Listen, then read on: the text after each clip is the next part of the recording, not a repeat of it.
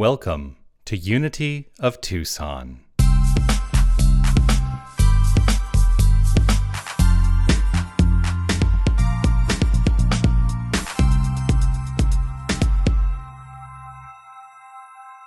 would like you to imagine a scenario for a moment.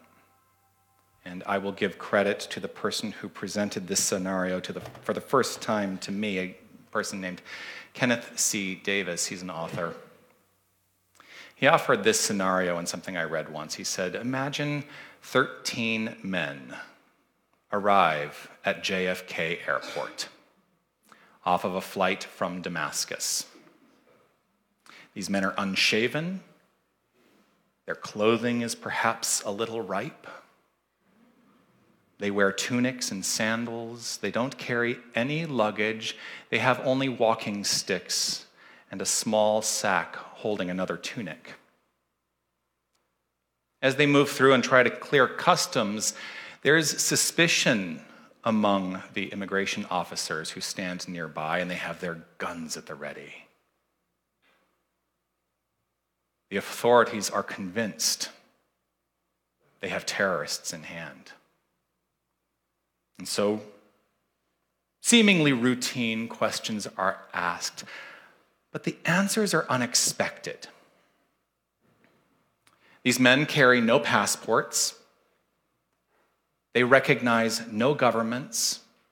They have no money to declare. God, they say, takes care of their needs. They have come to America to teach the truth. And although they face detention, one of them requests political asylum and an immigration hearing, but demands that this immigration hearing be in Washington, D.C., in front of the president.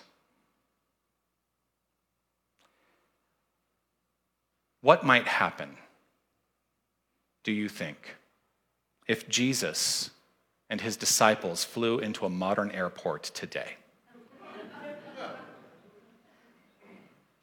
Now, this is a scenario that may seem extreme, but this is the type of thing that was being experienced by Jesus and his disciples at the time of his life. They were up against an oppressive government structure. They were looked at as outsiders. They were not welcomed. Now, I talked last week about being welcomed into the city of Jerusalem, yes, because they saw the people that were welcoming them in, saw them as the liberators from the oppression of the government. If they were here today, there's a little part of me that thinks they would be faced with a very similar experience.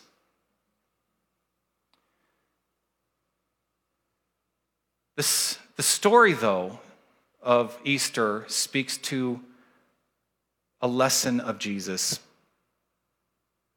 And that lesson is this: do not be swayed ever from spiritual truth. Even in the seeming challenges of the world and the circumstances all around, do not be swayed from spiritual truth. Now, are the stories of the New Testament literal?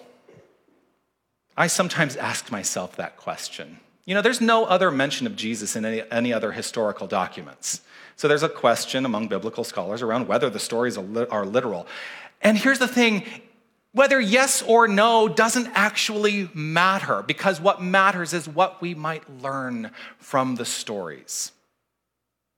At the time, all the stories really were about metaphor and metaphysical teaching and the way that we can allow an opening to our deeper understanding of self. That's what it was all about.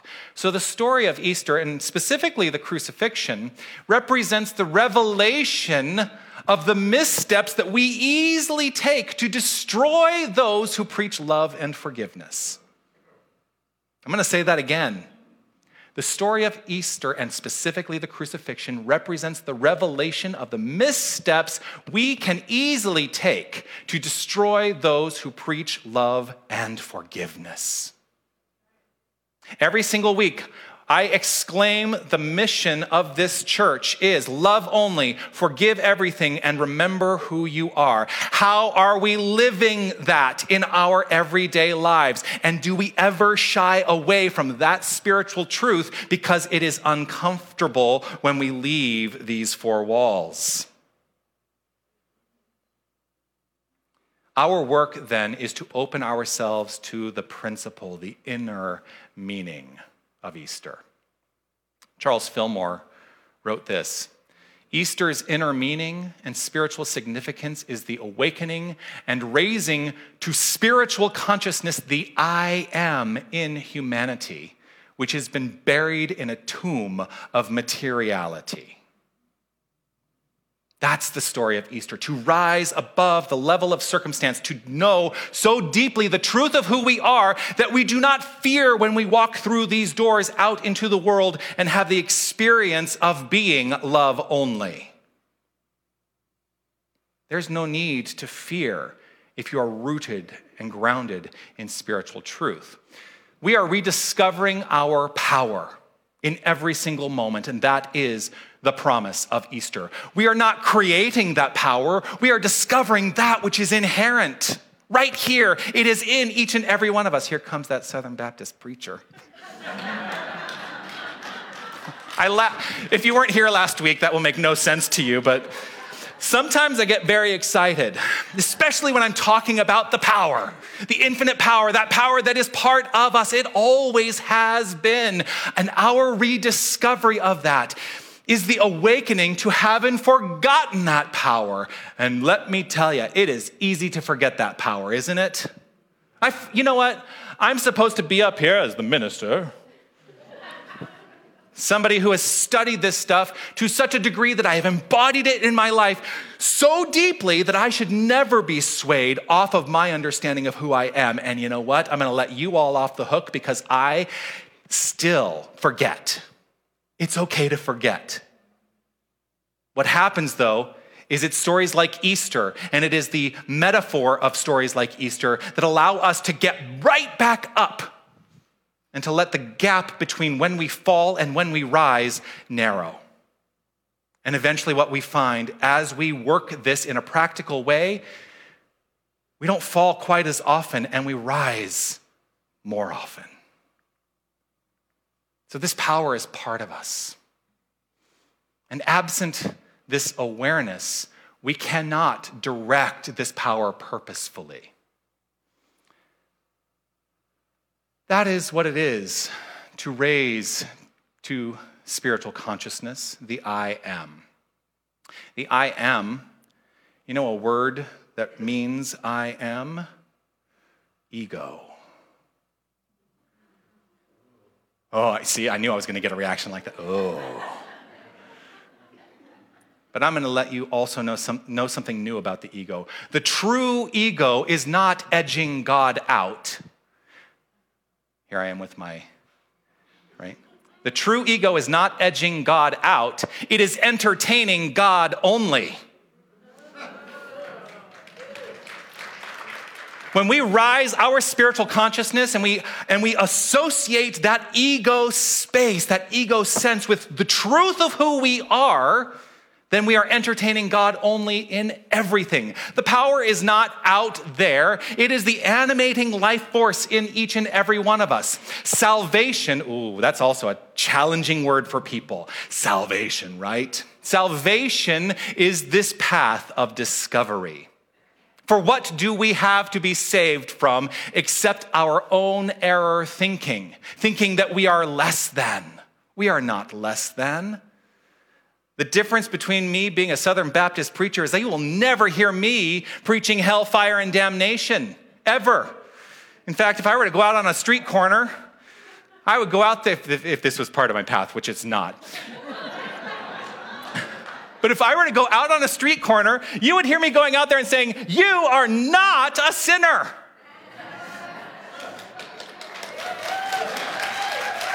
You are the infinite power and presence of a divine that is so magnificent that it can only express as you.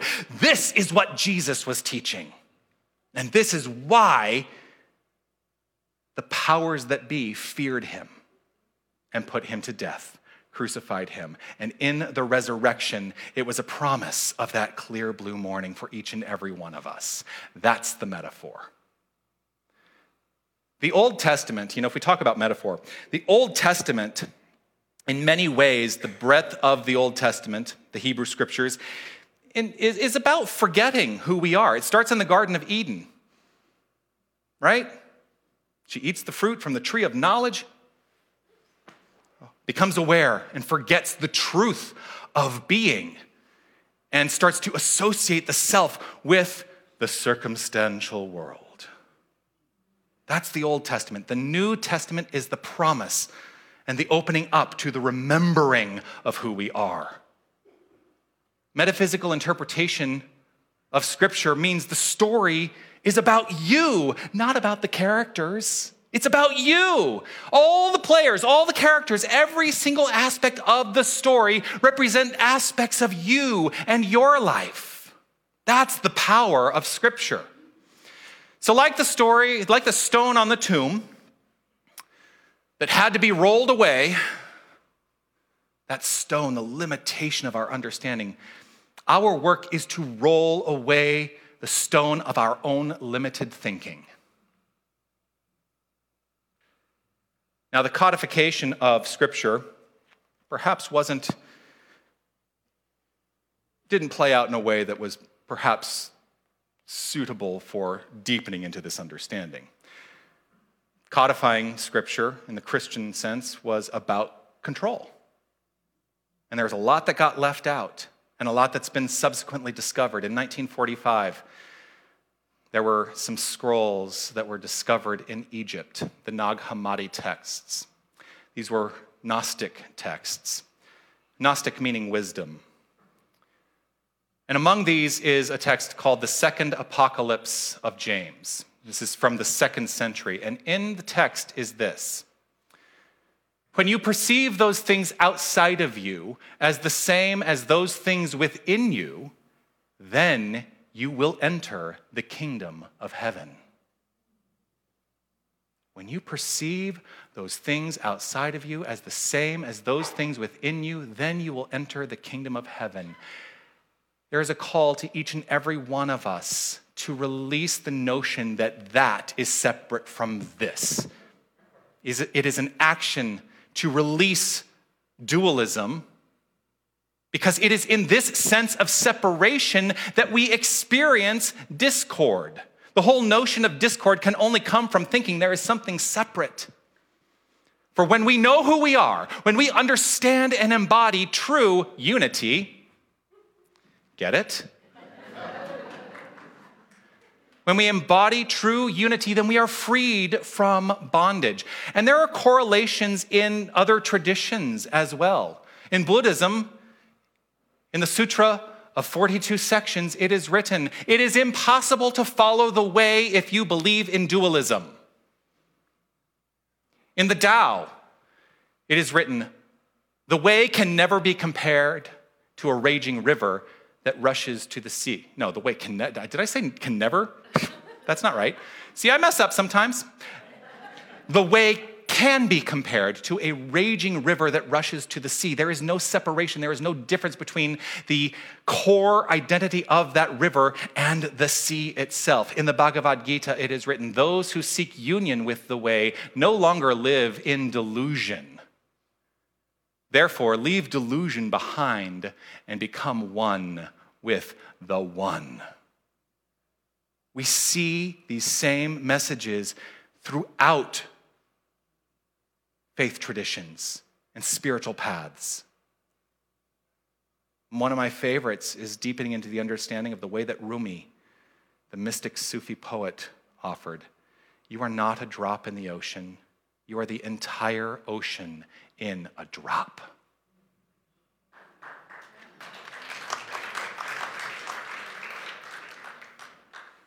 That's what Jesus was here to teach.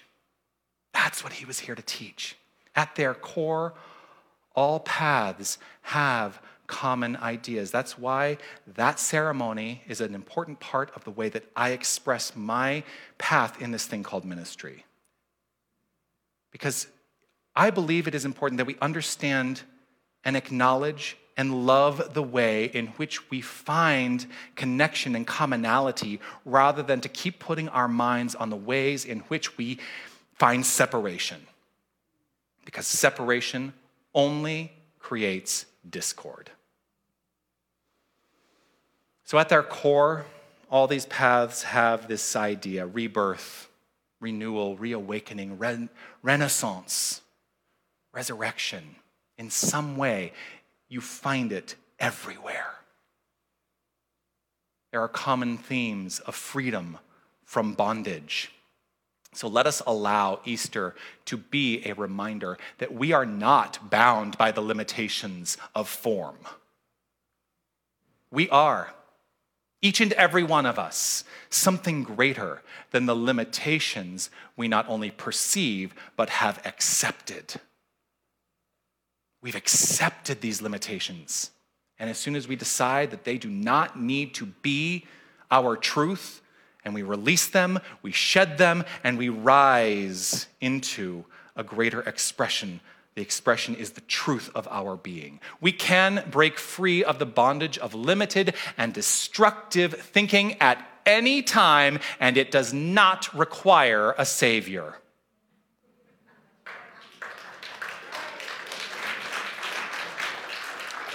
Let us begin today to accept ourselves as our own saviors by taking charge of those destructive thoughts. Anyone not have destructive thoughts? Let us take charge of those destructive thoughts and release any sense of limitation. The true resurrection is the releasing of belief that we are separate. That's what it's all about. Resurrection is remembering who we are. And this is what my entire ministry is about. When I became a minister, what year is this, 2022? I can't do math anymore. More than a decade ago, when I first became a minister, it was more than a decade ago, I scribed this as my global intention in ministry. My global intention in ministry is to eliminate the perceived gap between the human and the divine.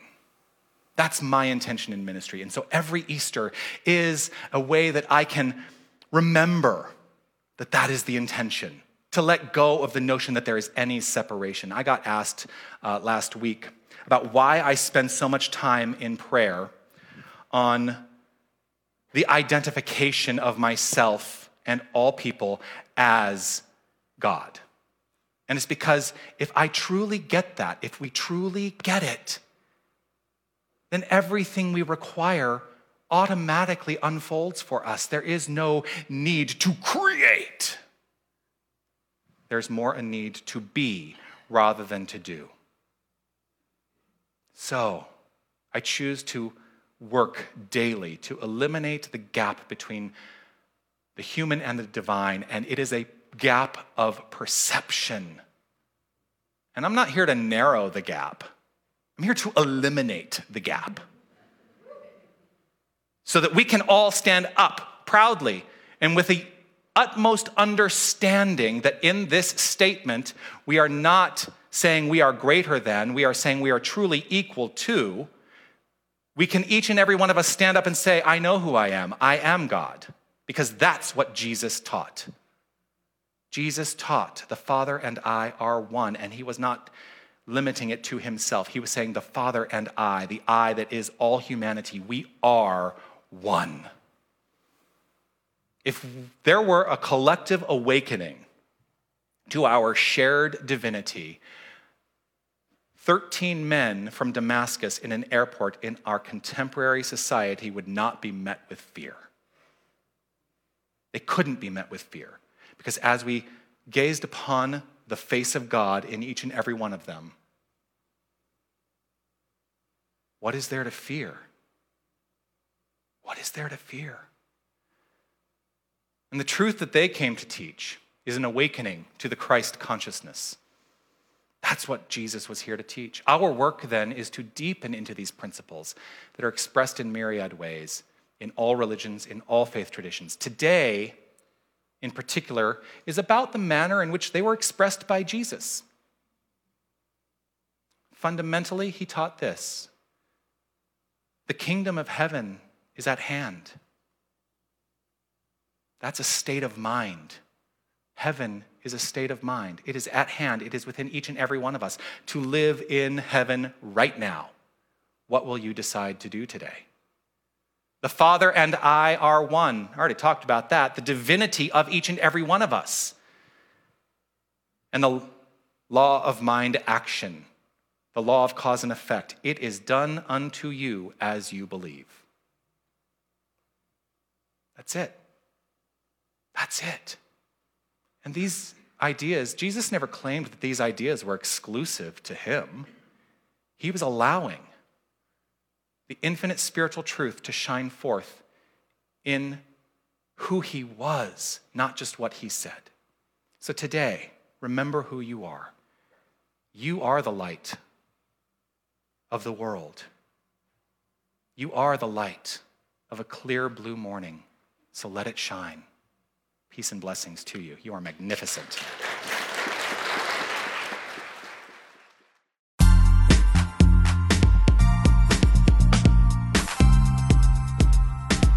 Hi, this is Reverend Jonathan Zenz, and I want to thank you for listening to the podcast of my Sunday message.